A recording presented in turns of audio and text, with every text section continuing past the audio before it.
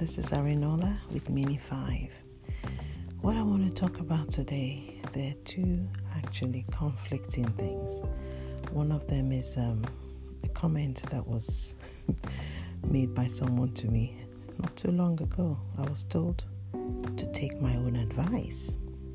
And the other thing I wanted to talk about is something in the book of Proverbs that says that a word in season, how good it is. Basically, I think in life sometimes we strive.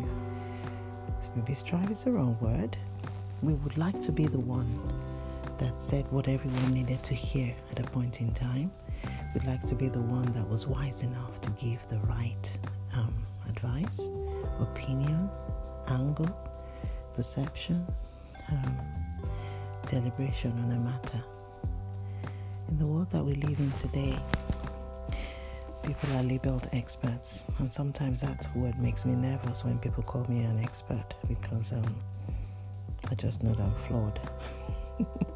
I'm riddled with all kinds of imperfections, and it becomes so much of a pressure thing to be called an expert because people expect you to know the right answers to things, and it's almost like you're put on a pedestal and you can't fail. Right, this time I'm just going over in my mind about little stupid mistakes I've made and how if I had taken my own advice, I probably wouldn't be there.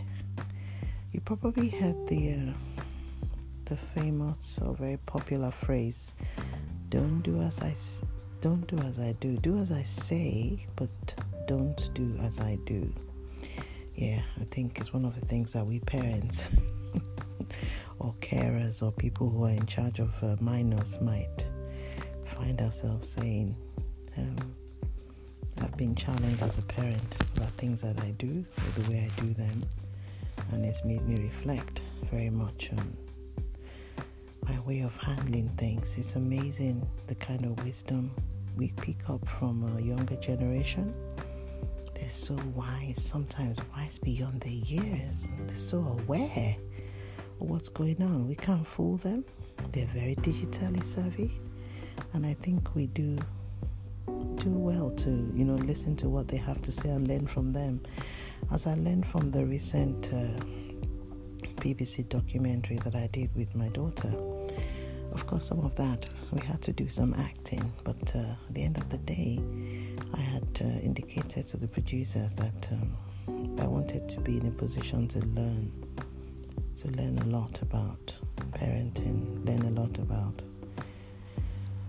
what I didn't know about, because you can never really know it all. So what do you do when you want to learn something new, or what do you do when you get challenged about the way you do things, or when you feel that you're called an expert and you don't think you're an expert? How do you deal with that? Let me know. In my life, I've always wanted to be somebody that provided help, support. And from a very young age, I remember a conversation where I told my parents that when I grow up, I just want to help people.